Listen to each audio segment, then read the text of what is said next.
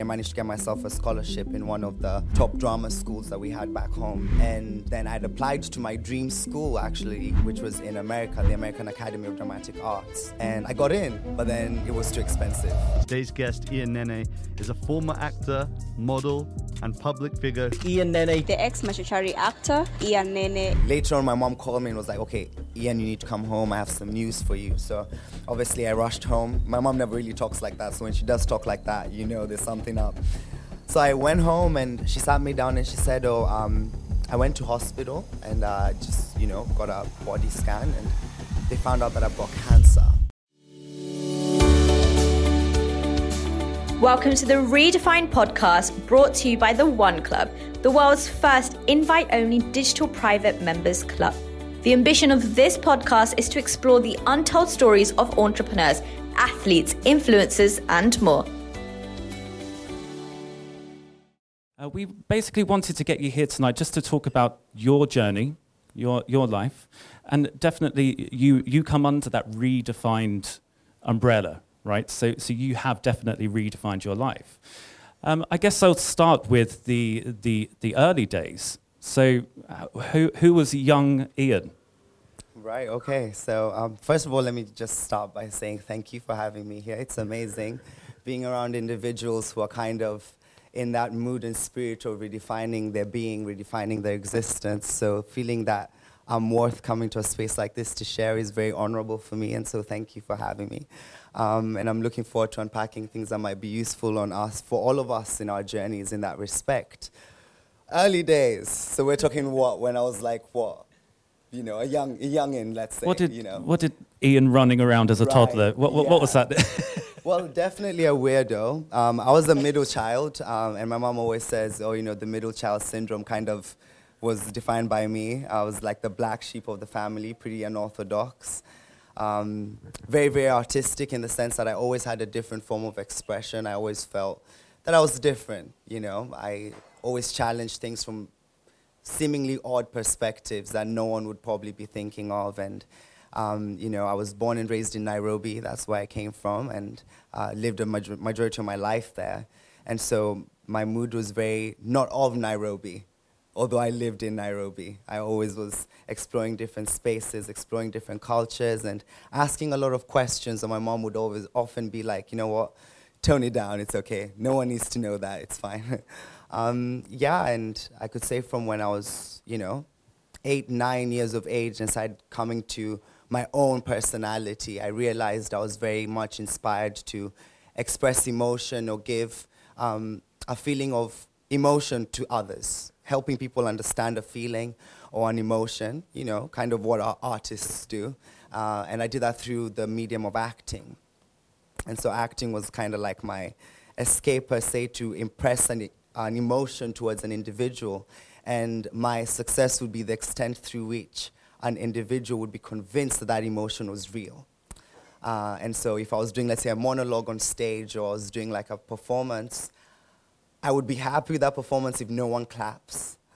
It was one of those ones. Everyone was expecting the woo at the end, but no, I wanted people to leave that space thinking or, challenged in their existence. So I was doing that from a pretty young age, from when I was like 9, 10. Decided I wanted to become an actor at that age, and my mom looked at me and said, we'll keep it real. This is not America. This is not the UK. White-collar jobs work best for you. So try to figure something along that. Actually, I remember my mom saying, you talk a lot, maybe you should be a lawyer. That's what my mom said. But I always was still inspired to want to give that message and have that mood. And that happened so much so to the point where every time in school, instead of me being in class, I would always be snuck out trying to do monologues and performances. And then I managed to do one randomly at an award show. And my mom actually, I remember she came in almost towards the end of my performance, so she didn't even get to see the whole thing. But then she came at the end, and then everyone was doing, whatever. And then a producer came up and said, hi, is this your son? He said, yes. So we'd like your son to be on a TV show. We think he'd work well on a TV show. And obviously my mom was shocked, because she was like, wait, he was just telling me he wants to be an actor, and I was shutting down his dreams, and then now he's kind of manifested it in one way, shape, or form. And then, I found myself involved in a lot of the evolving aspect of the acting industry in Kenya. You know, it was growing and not as big as it is in Western countries. But then, yeah, I was in it from when I was around, 11, 12 years to when I was 18, 19 before I left to come and study. Yeah, that was more or so my life in that sense. And so I never really had, you know, most of my friends my age were like going out and having parties and doing all those kind of things. But I was after school on set learning a script or preparing myself for a talk or something like that. So really engulfed in that world where, yeah, I just felt like I lost my childhood in one sense. But it was also good in me growing up and kind of figuring myself out in that sense. So there was definitely an early commitment. There was a commitment level in your mind. You knew that you wanted to commit to this and you were going to be dedicated to it, right? Yeah. So then obviously that led to success for your acting, right? And I imagine you were recognized. Is that right? In one sense, yeah. Yeah. It was by providence just that the show that I was in was being presented across the East African region. So I found myself, even when we'd go to holidays in different places, people would recognize me. Oh, wow. But I never wanted to live in a form of like, I need reverence towards me. Because, let's be homies, talk to me. But you can't just do that with everyone. It's not practical. But yeah, it did come with its reciprocation, of course, when you do something with passion and with love. The reciprocation is that people feel it and they get attracted to it. And so, yeah, I ended up being known here and there, you could say. Famous. He was famous. And so in terms of, obviously, that became success, right? So that's what you saw as success. What was the next step for you from there? Did you see, were you happy just acting? Was it always just acting that you wanted to do? Or did you kind of have some new ideas of other places to visit? Right. So I actually just wanted to carry on, just become an actor. And I remember, so in my course of my studies and in being in the acting industry, I managed to get myself a scholarship in one of the top drama schools that we had back home. That we have back home is still there. And then I'd applied to my dream school, actually, which was in America, the American Academy of Dramatic Arts. And I got in, but then it was too expensive. And my mom was like, okay, you know what? I understand your dreams are valid and you've done a lot, but I'm not going to risk it from my pocket. If you had your own money, you can do it. And so she made me kind of rethink, okay, how can you still achieve your desires to become a performer, but also intelligently place yourself in a way that you can secure yourself in one shape or form? And so I also had applied to study in the UK, expanded on my options. We did a UCAS program, and I'd applied for a marketing degree at the University of Kent. And I thought, okay, maybe if I learned how to market, then I could market myself. And all these managers would probably steal my money. Won't steal my money. And then I ended up getting into my dream school in the UK at the time with that kind of a mindset. So then I ended up coming here and studying marketing for 3 years at University of Kent, which was great and a very eye-opening experience considering the kind of marketing I'd experienced back in Kenya. The motivation there is very, very different based on circumstance, I guess. So, yeah. And so did you see a new location as a new you? Did you see it as a new identity? Because obviously you left behind the acting, right? So you stopped that. Why did you not carry it on in London? I just felt like it would be cool to just be in a place where people didn't know you. You know, kind of if you're in a space where you're known, it's nice in one sense, but then there's an expectation of how you're supposed to be, how you present yourself, how you communicate. But I just felt like, let me just be in a space where no one knows me and I can kind of redefine who I am, in that sense. So give a lot of that opportunity to me to label, this is who I am. And I became a wild horse as well because my mom wasn't around, so I could do whatever I wanted. And I could party and I could, do all the bad stuff basically, and no one was, checking over me or my mom would try calling me and be like, no, sorry, I'm in class, and I could just run away from it. So, yeah, I got that opportunity to kind of just be myself without whatever people or without anyone else's impression externally, It's a reinvention, so you become a new person. Yeah, absolutely. I think a lot of people feel that way, especially if they go to uni. They've left their family behind and they become this new person.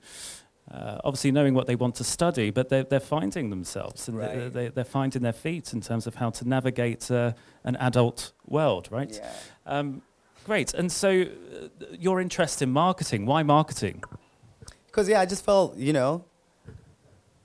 marketing is all about convincing people that what you have to offer is better than anything else, right? And so if I could convince people that what I have to offer is better than anything else out there and they believe me somewhat, then I have a chance to profit or to benefit from that experience.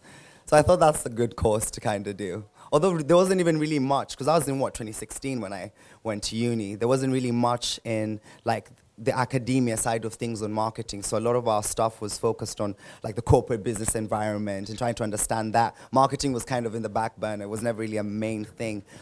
But then I also tried challenging that and saying, okay, no, what makes people become attracted to certain things? Or and if a business-minded person is trying to, has that core understanding, then whatever field they choose to put themselves in will be successful because they know, how do I get to the consumer? How do I get for that product exchange to happen, be it a product or service, etc. So I just thought it would be good for me to know that, and I was quite into it, so I did like the marketing psychology side of things, tried to do my own experiment, my own, research, and I found it really cool, and so I thought, okay, I could manipulate people so I can get what I want. Kind of a vibe. It's the way to be. Yeah, great. And then I'd like to kind of move on to your first experiences with spirituality. Right. So why? What was it? So what inspired that? What was the first thing you saw or was told, or what was the first? It's interesting because it's quite a huge paradox. There's marketing on one side and there's this spirituality, and it was like how to like marry the two also for me was quite difficult. But spirituality really, or this concepts of having a deeper element of understanding of the self, that's what I really define spirituality as. Usually just understanding ourselves deeper. Mine was probed in a different way, basically. I'd finished my first year of uni, and I'd planned all these like shows and retreats that I was going to be doing back home. And so when I flew back home, I was obviously super excited, ready to do all these things. I remember I'd actually just met with one designer. We were working on an outfit for one appearance. And then later on, my mom called me and was like, okay, Ian, you need to come home. I have some news for you. So obviously I rushed home. My mom never really talks like that. So when she does talk like that, there's something up. So I went home and she sat me down and she said, I went to hospital and just, got a body scan, and they found out that I've got cancer. And her cancer had rapidly moved. So it was breast cancer, which had moved to her lungs very, very quickly. And it was just coming out of nowhere. And so that hit me out of, it was like, oh, crap. And the first thing that happens when something devastating like that hits is that you start meditating on all the bad things that could happen. So, I was raised by my mom only, single parent family. I usually make the joke, my father went to buy cigarettes and never came back. Rumor has it still somewhere trying to find them, but which was also good for me, but in one sense. So didn't have him around. My mom is my provider of everything. And now she's paid for me to come to this school in the UK, and now she's telling me she's got cancer. So immediately I'm thinking, boom, she's gonna die. And I'm going to have to probably cancel my uni and come back home and have to hustle because I've got a younger brother and, what's this and that. Your mind just goes through all these cycles of stress when stuff like that happens. But a part of it also was like, why the hell is this going on? And I tried to like numb myself, and I did loads of drugs to kind of let me not think about it. And in that time, I was also questioning a lot about our existence, and it even changed my perspective on drugs. Not that I'm pro-drugs, but it just made me think in an alternative way, like, what are we all here for? Here's this wonderful lady. She's worked her ass off for so many years, not just to take care of me and, her nuclear aspect of her being, but so many other people my mom takes care of, so many other communities, funds people, tries to help people, uplifts them, and she's getting cancer. Then I've got my uncle, one of my uncles, the most hilarious uncle I've got, who's like the serious alcoholic. He drinks anything that he hears that has a percentage. And actually we got a phone call, this was a while before, they found him on a ditch. And so they called my mom and was like, yo, he's passed out, he was probably drinking some local brew, he stinks like anything. They take him to hospital, the doctors look at him, they say, unfortunately, he's dead. We're there sobbing, so emotional. 20 minutes later, the guy opens his eyes wide open, out of his sockets, and he starts speaking in English, which he never did. And he starts saying, what, say you, say me, and, we're all wondering, like, how's this happening? We're even shocked, because someone's dead, and then boom, and then they have like a body scan, and they check his body, and his liver, which I was most worried for, was perfectly fine. Every other part of his body was perfectly fine. He doesn't get sick, but my mom, who's the nicest lady, who only has like a glass of wine, every other month, is getting cancer. So if there's some element of truth to this existence, if there's some sense, something needs to make sense for me here. And so I was in this mood of inquiry of what the hell's going on. And I challenged also the aspect of God, because I was born and raised religious, and I'd gone to the Catholic Church where I was from, and I asked, all these different questions. Why do bad things happen to good people? What's the goal of our existence? And then they told me, don't ask, just believe. And I was like, I'm not going to do that. I need some answers. And in that spirit is where this spiritual knowledge came. And knowledge about, that was answering a lot of these questions in a very, very interesting way. And so when I, just probed, and this was in a temple in Nairobi. So there's a temple there, and one of my old friends who I lived with, we were in the same neighborhood, and so I knew her for a long time, but hadn't really connected much. She was slightly older than me, so she was in a much cooler crew. So I never really got to talk to her much, but she shared an interesting, insightful passage on her Facebook, and put up a picture of this lady who was a monk herself, and she was sharing something along the lines of, when you uncover the layers of your being, then reality starts to make sense. And so I was like, okay, tell me what this is about. So I asked, and she gave me some answers, and I was quite curious. Then she invited me to the temple, and I went there and got lost in it, and here we are today. Amazing. And in terms of the those experiences, and obviously that makes you who you are today. Right. Did you learn techniques along the way of how to mentally deal with that? Did you find solace in meditation, for example? Yeah. How did you put things into motion to start dealing with? Obviously, you wanted answers to these questions. You felt quite angry. Right. So how did you deal with that? Yeah, no, that's amazing. Thank you for that question. The teachings of the Vedic scriptures, which is where a lot of the knowledge I practice comes from, is amazing because it starts by looking at you from your perspective. There's a wonderful book called the Bhagavad Gita, which is basically a conversation between two personalities that's kind of debunking a lot of things to do with our existence. And what set this book aside for me than, religious texts is that with some of the texts, they talk about, oh, God is so great, and you're so down, and so you should turn up to God, and which is valid in one sense. But then the Bhagavad Gita started from a battlefield. And this guy known as Arjuna in distress in this battlefield. And it's explained that actually we are this Arjuna in this battlefield of life. And if we introspect in our own existence, we're going through a battle. Life is a battle. There's so many things. Waking up in the morning at times is a battle. Doing a job we don't like is a battle. So many battles that we're facing. And so the teachings kind of make you start working from your perspective. So it shifts. What's my field of existence? And what direction am I trying to get to? So how best can I get there?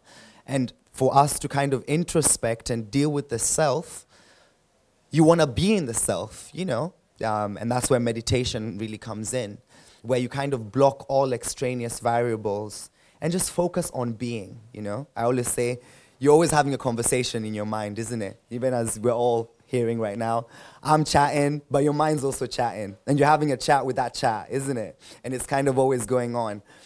And so there's some power in sitting in that chat and experiencing how that chat happens. The frequency of how your mind is moving, how you can even separate yourself from your mind. It's very, very profound. And so I started doing this mantra meditation in a bid to be, because we're always focusing on becoming, but we rarely be. And so meditation really forces you to be.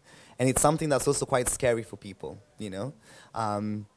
to just be in the self and just revel there. So I started practicing meditation, specifically mantra meditation, where you use certain vibrations to just channel in the element of the self. And then from there, a lot of things became clear. You know, even with my mom's circumstance, I look at her situation as a blessing in my life. I always tell her that, and she gets like, you know, giddy about it, or upset about it. But I'm like, no, really, that was a blessing, because it probed me to have to look at the world from a different angle. It's that amazing saying, you change the way you look at things, the things you look at begins to change. And so I got a lot of peace in understanding a lot of what's going on in the world, a lot of understanding of how the world's working and how the world should work and how we can marry the two like that. So a lot was gained in that respect. Fantastic.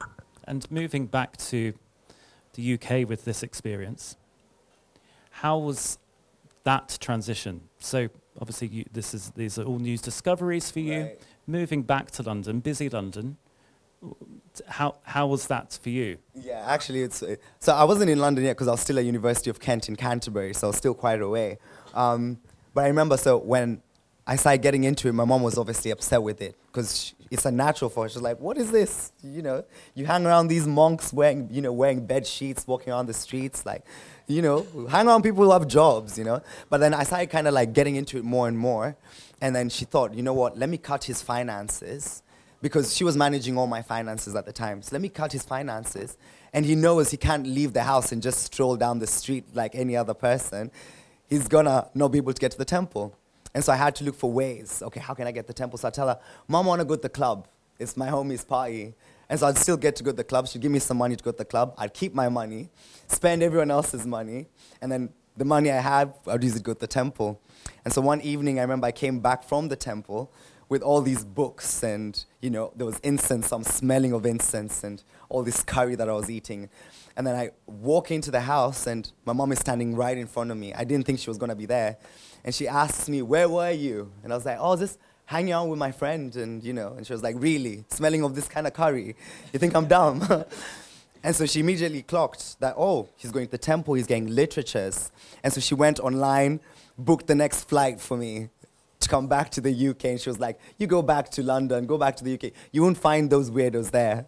But then I came back, and I found them here, because they're actually everywhere.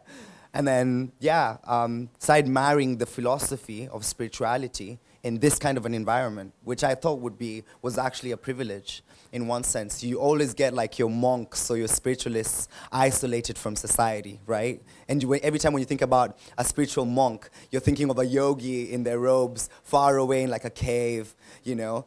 And then you think of materialism, then you think of London or all these other towns. But then I was in this position where I was having to live in this kind of a space, but have the mentality of a monk in like the Himalayas or something. So how marrying that was a fantastic and very fun experience till today. Just uncovering the psyche of how individuals work and marrying that with what we understand about the self. It was pretty cool, but also very scary, you can imagine, because it was very unnatural in one sense, but yeah. Absolutely. And so did you find it, obviously I've spoken about reinvention. Did you find that you were taking yourself into this new journey, or were you leaving part of yourself behind?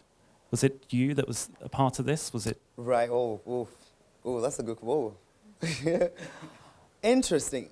I think we're always evolving, isn't it? Like, what makes you who you are right now is a combination of all the stuff, even the stuff you didn't like, painted you to be the person that you are today. So when I think about that question, I kind of think, no, I'm the same person, just evolved with a different vision, with a different perspective, with a different angle of looking at life with, just a different lens. But it's the same me who was, back home in Nairobi at some point thinking, oh, I can't wait to be an actor like Will Smith, yeah. And get myself into that industry. But now that's evolved, and the same passion and drive is there, but it's just been translated in a different way now. Because now instead of me thinking, how can I be famous, my meditation now has been, how can I serve? And so the same energy and zeal that was trying to strive for fame is now trying to strive for service. And so I don't feel like I've changed in that sense, but I've evolved to the same me in that sense, like that. It's still you, but the energy has changed. Yeah. It's focused in different areas. Exactly, how I'm driving it, how I'm directing it, like that. Yeah, absolutely. And so in terms of your work that you're doing now, so working in London. How have you brought your findings, your spirituality, into the workplace? Tell me what Right. that looks like. Yeah, so basically what happened is after graduating from uni, I decided, okay, I'm going to invest some time. So this was in 2019 when I graduated. And so I thought, okay, this philosophy, a lot of trippy stuff happened, which I don't know if you have time for, I could probably share. Share it. But a lot of things happened, and I felt, there's some validity in this wisdom. Would it be wrong for me to take some time to really understand it? Everything that we know and that we're fully confident in, we've taken time to invest into it, be it a business, be it a strategy. And so I thought, okay, my mom's not going to be happy with this because she's just spent £60,000 on me getting a degree, and then I'm about to tell her, okay, I'm going to pause that for a while and become a monk for 3 years. And I remember the first thing she told me was, okay, then reimburse me. Because I was expecting something from this. I invested in you, now where's my, get me something back. Give me my 60K back. And so then I decided, I'm going to move into the temple. So I lived as a monk from 2019, just before COVID happened, till after COVID was done. And I had those 3 years, which was actually a blessing in one sense, because everyone was forced to go into their homes and kind of go within. You couldn't go outside, so you had to go inside. And inside was scary for many.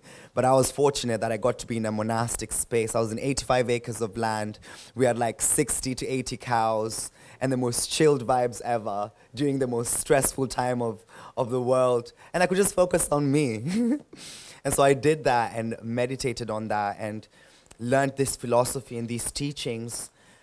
And obviously there was a lot of pressure because all my friends were now like into the world, and I got to meet people like Akshay, and I was like, oh, guys are out here like actually doing stuff with their time. Look at me, I've just spent 3 years as a monk. What am I going to show for it? And then it just hit when I moved out the temple, everything just started like piecing itself up. And it made me understand when you invest in that which does not give you immediate, tangible, material result, that's actually focused on your being, then the universe has a fantastic way of kind of piecing those things together for you to achieve that element of your being while simultaneously being sustained.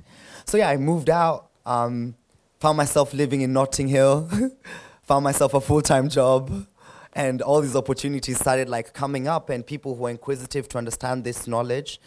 And so I felt, whoa, actually, I can be in London, And London's a fun place, actually. It's an amazing place. Obviously very difficult for, in many other aspects, but an amazing place. And so I felt, whoa, being in the temple kind of prepared me for this journey in a way that is quite serendipitous. Nice things are happening, they're piecing themselves up. And then I get to connect with amazing, like-minded people. Look at me, I'm sat here with you today. It pieces itself after investing in yourself spiritually or investing in yourself internally. And I see myself, now maneuvering this London in a way that I'm bold and confident in my values. I don't feel like I'm going to be swayed per se by the world. I feel like I'm confident to invest something that's useful for the world to have. And I can still have fun. So it marries everything together nicely like that. I hope I answered your question. No, absolutely. And great. And I guess I'm interested to hear what advice you would have. Mm-hmm. So if someone's looking for something in terms of something that they may be embarrassed about doing, or if they feel that it's not for them, what advice would you give to that person? Right, I'd say 90% of the time, no one actually cares. Yeah. There's this wonderful quote I remember hearing, and the person was saying, I don't remember who it was, but they were saying, you reach a point in life where you realize that you're not the main character in other people's movies of life other than your own. And so you actually realize people don't really care about you as much as you think. So you can invest in yourself. And it hit me. I just signed up to the gym like a couple months ago. I started going to the gym, woohoo, yeah. And I've still kept it up. So I'm like, yeah. And I went to the gym, and I'm quite a weakling. I'm not like your guy who like knows what he's doing. And 90% of the time I don't know. I Google something and I get there, and I'm hyperventilating, thinking, okay, what am I supposed to do with this?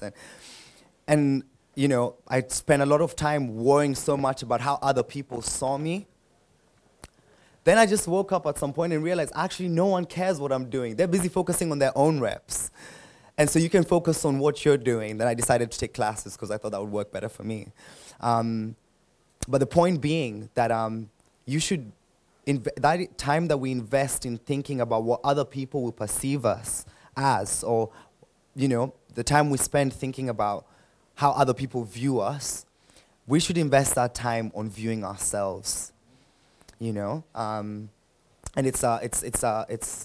I think it's a privilege to get that ability, because a lot of our jobs, a lot of our career journeys and goals in life are very much dictated by the response of other people, isn't it? Your business is flourishing when you have increase in sales, which is dependent on others. Your relationship is flourishing when your partner, who's somebody else, is satisfied in multivarious ways. So, you kind of taking a pause from that and looking inward at yourself and kind of doing like a unique cultural lens on who you are and understanding how you make the decisions you make and what matters to you as an individual. You become more confident and clear about, okay, what offering or contribution am I going to give into the world, So it's like, like that class when you've done your studies and you know you're going to ace the test. You don't go into that test worried, isn't it? You're a little bit more confident. I read for it. I know all the points. I did all the practicals. So similarly, if you understand yourself, you know all your points, you know all your practical applications, then surely you'll know how to get the best grades in whatever space you put yourself in. If you're not just trying to chase money or trying to chase corporate success or trying to chase these things which, you can manipulate materially, which is possible for everyone if you've got the brains for it. If you're not trying to just chase that and you're trying to chase something that's more valuable to you as an individual, that makes your heart tick, that will drive you to go through to the extent of breaking whatever barriers you need to break to reach that goal, because it matters to you. And so we need to put that value and investment within ourselves. Meditate. I will tell people, and meditation just doesn't mean sit like a yogi, and chant on some beads. No, take that time to just focus on yourself. I'm reading, I was talking about the unique cultural lens. It's a concept created by this guy called Zaldivar. And basically says, if you understand yourself fully and he uses 10 variables, he uses gender, he uses heritage, etc., if you break down yourself in these ways, you can realize what your actual attributes are as a being. And so whatever space you enter, be it a new job or a new career, you'll know what good you're going to invest into it because you've had a full understanding of your capabilities like that. And then also from a spiritual angle, we're told, find an intensity that suits your personality to blossom in this reality. And that can only be done if you're being true to yourself. And so invest in yourself like that. It's the best self-care, if you ask me, focusing internally on you like that. Absolutely. And it's working out what self-care is for you as well. I think for me, self-care was going to the pub. Like that was a big thing. And then it's, really looking after myself here. Yeah, just going then you to realize. The pub. Yeah. And then you find new ways of actually where it's constructive and you feel the benefit as opposed to a hangover. Taking the time out just to sit with your thoughts, right? Exactly. And so actually listen to what's going on in the head as opposed to blocking it out. I like that. And, because you talked about self in that sense, it's probed something in my mind. We're going to do a mini experiment, just me and you guys can all observe. Touch your nose, please. Your ear. Touch your lip for me. Touch your knee. Touch your shoulder. Touch yourself. Interesting. I would have challenged others to probably do this. I probably should have made it an open thing as well. Some people will touch here. Some people will do this. I've had people who do this. Everyone will have, I'm this. Who's the self? So when we're talking about real self-care, who's the self? From a much more spiritual understanding, that inner voice that you're having that chat with, you who's having that chat, that's a self. You who, when you're depressed, is having those, thoughts of what should I do, and you're going through that conundrum within, that's the self. who then makes the choice to go to the bar to kind of clear out and call that other stuff self-care. That's the self. Who's making those active choices? Your mind is kind of like a monkey. And not just any monkey, it's like a drunk monkey. A drunk monkey that's been bitten by a snake and is being haunted by a ghost. It's always going 24/7. But then you as the self, you choose, okay, out of all these weird thoughts in my mind, or some very intelligent ones, which ones am I going to tap into, isn't it? You make an active choice. I'll focus on this thought of my monkey mind. So that self should be experiencing the self-care. And so that's where meditation should actually begin from that angle, like that. Yeah. Fantastic. I'd like to kind of talk about the trust you work with. Right. How does that translate to work life for you? Right. Yeah. So I was quite blessed with this opportunity to work in community development for a trust. It's an amazing trust. It owns around 12, 13 schools. It's ever growing and owns a retreat center, owns a restaurant, and it's very much focused on establishing people's independence, not on a material basis, but also on a self basis, and adopts a lot of the principles from some of the spiritual concepts that I ended up learning as a monk in the temple. And it's an amazing organization because it's marrying a lot of that ancient knowledge, but applying it in our world today. Because these are schools. We've got around 700 kids minimum, in each of our schools. And we're cultivating and molding these kids, and if you see them, it's amazing. Getting kids who are giving you their independent perspective, and they can draw out all these other variables. They're being the kind of selves we would have wanted to be when we were younger, There's a lot of stuff you'd have wanted to say when you were young, you couldn't, right? But it's breeding individuals to have this kind of, probably breeding is not the best word, but it's cultivating these individuals to probably have that kind of a mindset.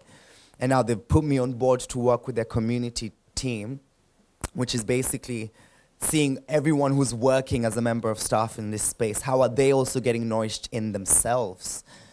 So it's amazing just how, this role and me coming out the temple kind of magically, married. And I'm doing a lot of studies of how organizations work, how companies, you've got your transformative companies like your Googles, and you've got your transactional companies like your Amazons, and how are they, all working with certain elements or principles to get their goals, met, and then seeing how we can apply some of these principles on different levels for different organizations, for different schools, for whatever job it may be, and make it run as effectively as possible, and kind of guide them like that. So that's my role at the moment, which is very much connected in one sense. And I'm sure you're very valued in the workplace. So you can offer your advice, and obviously you're coming from a different angle. It's a very unique experience, the one you've had. So having that within the workplace, I just think is fantastic. We all need an Ian in the workplace. I hope. And that's my marketing degree, guys. If you all need an Ian, then I did it right. Great. And I guess we'll open it up to some questions to the audience. If anybody has any questions, we'd love to hear them.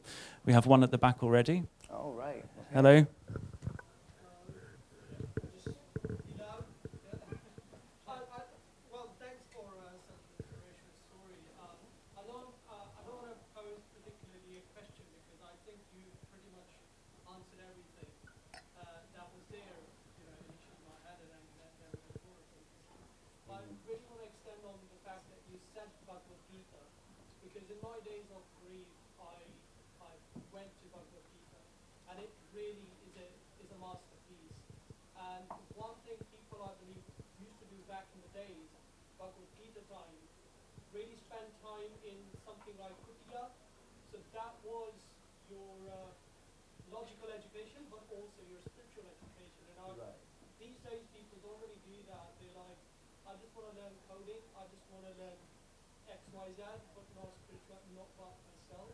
Exactly.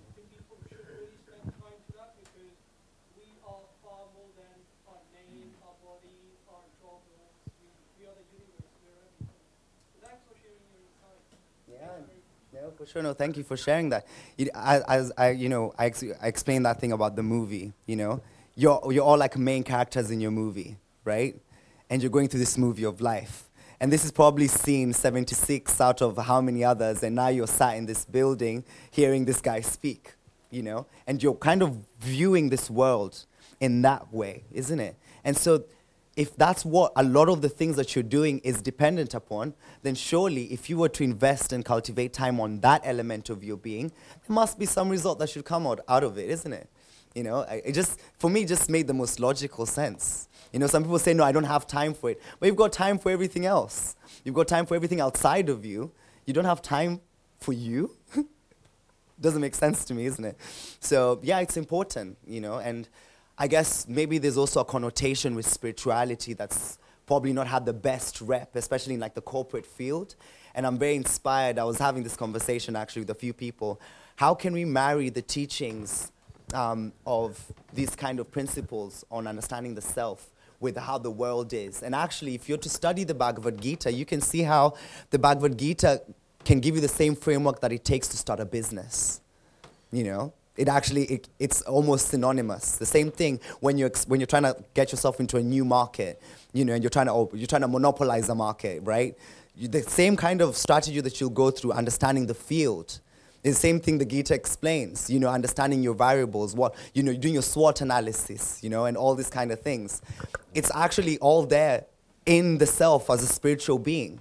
You're doing the exact same things in yourself almost automatically. We just don't talk about it. You know, and so we need to popularize that, and you know, everyone should take advantage of it. I feel like if kids, maybe from a young age, if we start to teach them to meditate instead of just punishing them when they make a mistake, if meditation was more a tool to help you deal with the self rather than a fine or a mistake when you do something wrong, we'd probably have, you know, a different element of consciousness permeating this universe.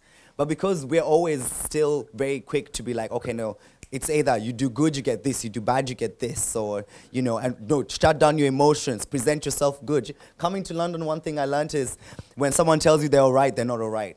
And every time you ask them, how you doing? You're right, I'm all right, 99% of the time. And then once I asked a guy, really do tell me, how are you doing? And then 2 seconds later, his eyes welling up with tears. And then boom, he just explodes to all this thing. Give up the facade, give up the act. No one really cares. No one's watching the act. They'll care about you when you invest in you like that. So thank you for sharing that. I appreciate it. That's amazing. Yeah. Thank you. Any other? Yes. Hello. What do you think is more important in, like, sorry, can you hear me? Yeah. What's more important in our kind of increasingly secular, individual, private world? Do you think it's love between people or self-love? That's a great question. That's a good question. Yeah, I would say both, but you know, as RuPaul normally says, if you can't love yourself, how the hell can you love anybody else? Isn't it? I always take that. That's a very, very powerful point. A lot of it is rooted from the self, you know, and also so much so in the point of not even just loving yourself, but understanding yourself. You know, when I was a monk in the temple, you get all these people who would, you know, come and say, oh, please give me blessings.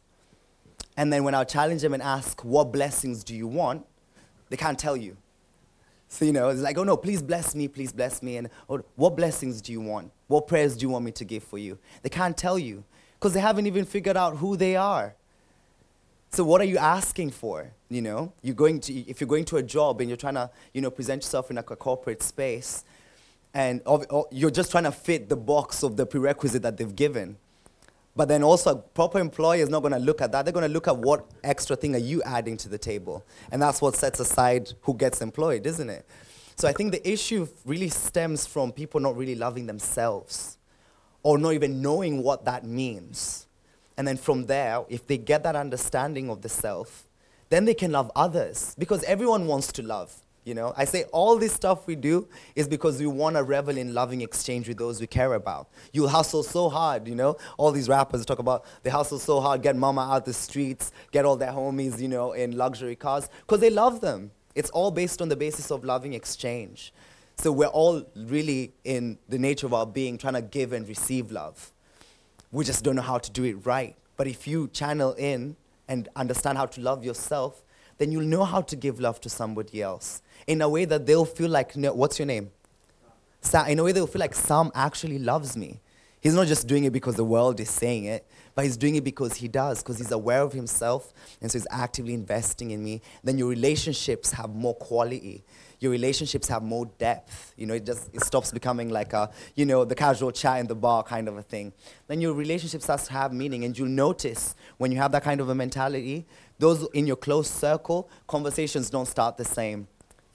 They'll change. You'll be picking them up from deeper angles, deeper levels. But that comes from self-love, number one. So that's how I'd answer that, if that helps. Self-love, then love of others comes automatic. Yeah. Thank you. Thank you for that question. Yes. My question is around religion versus spirituality. How do you see that? Right. Oh, interesting. An easy question. Yeah, well, in many ways they're connected. Religion in its core means the knowledge, the understanding, and the loving of divinity. It comes from the word religai. Religion as we know it today is not the knowledge, understanding, and loving of divinity. It's follow these things that we do that's superior or better than what other people are doing. Come my way and you'll achieve a better result. And so there's always an element of competition. But in its core, it's supposed to teach you how to know, understand, and love divinity, and you being a divine being in relation to the actual world. Spirituality, I break it down using 3 words. Understanding that you're a spiritual being, then using certain rituals to transform your reality. So it still dives back to who am I in relation to the world.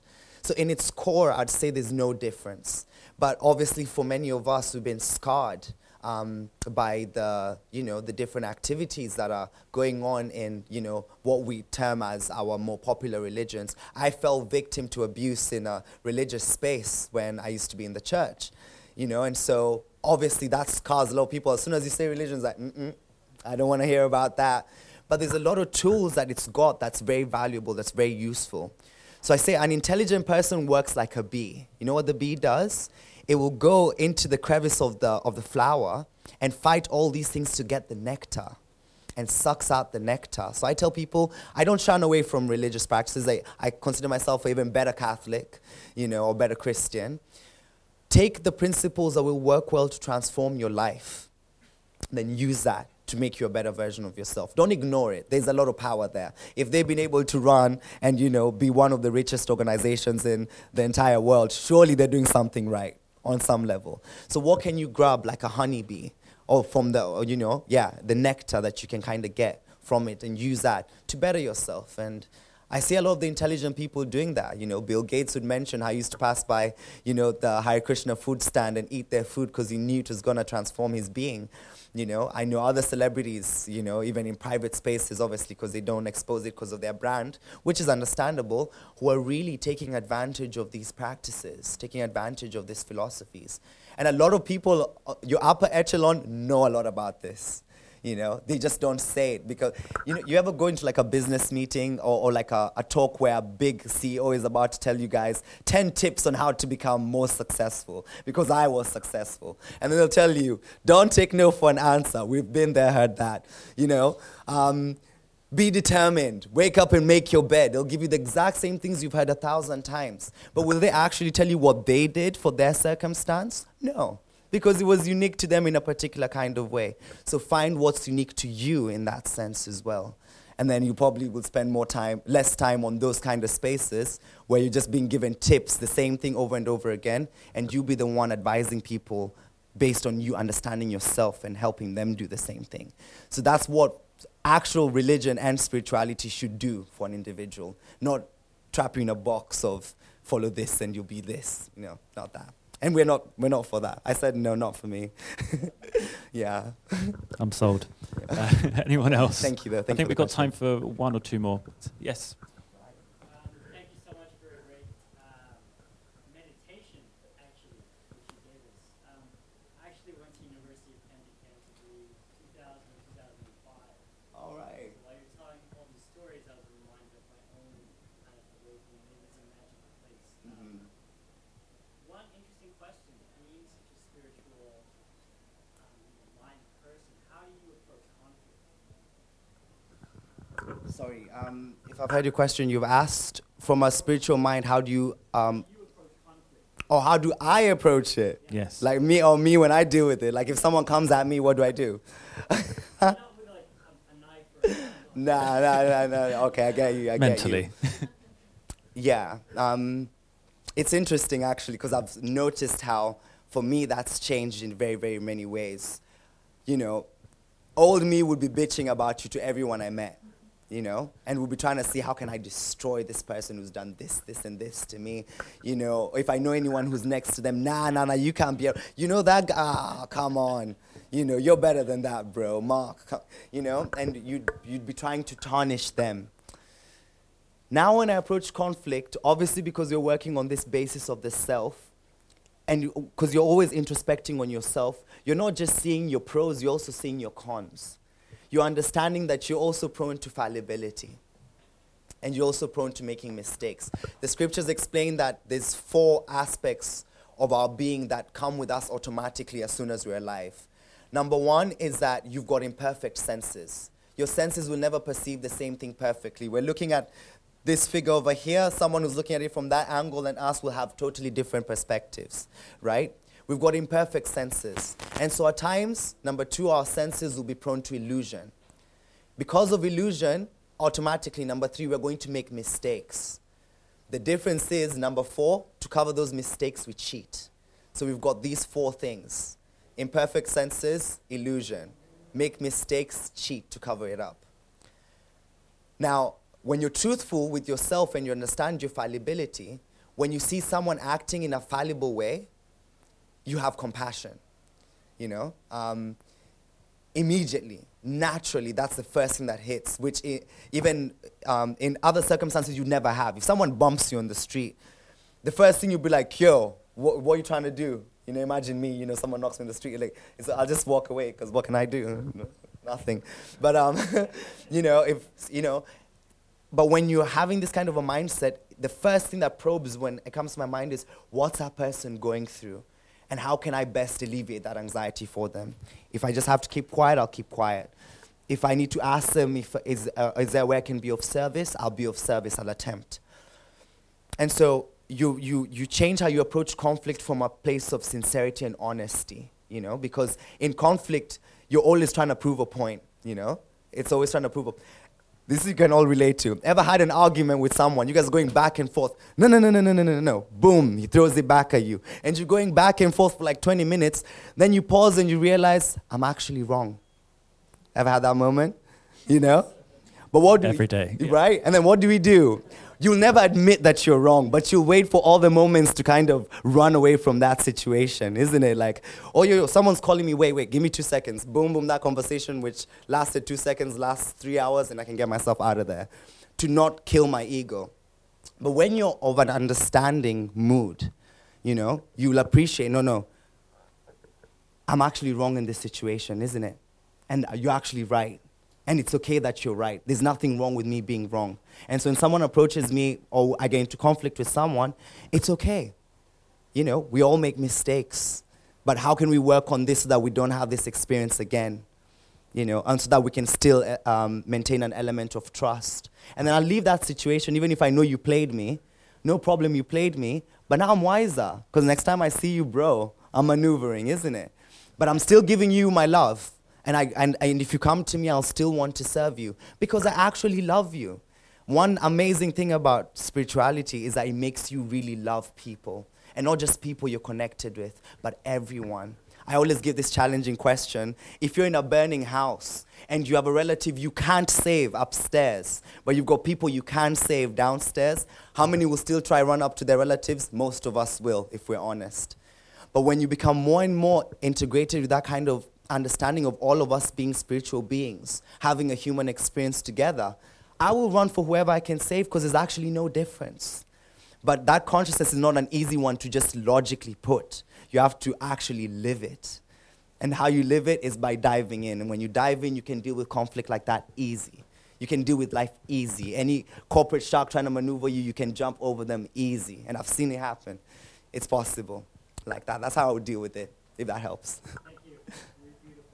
Thank you. I think that's probably a good place to end it. Thank you so much to Ian Nene. Thank you so much for listening to this episode of the Redefined podcast. We want to bring you the best stories from the top changemakers across the globe. To make that possible, please subscribe to the podcast wherever you are listening and leave a comment or review. It really is that simple. Thank you again for listening, and we'll see you for the next episode.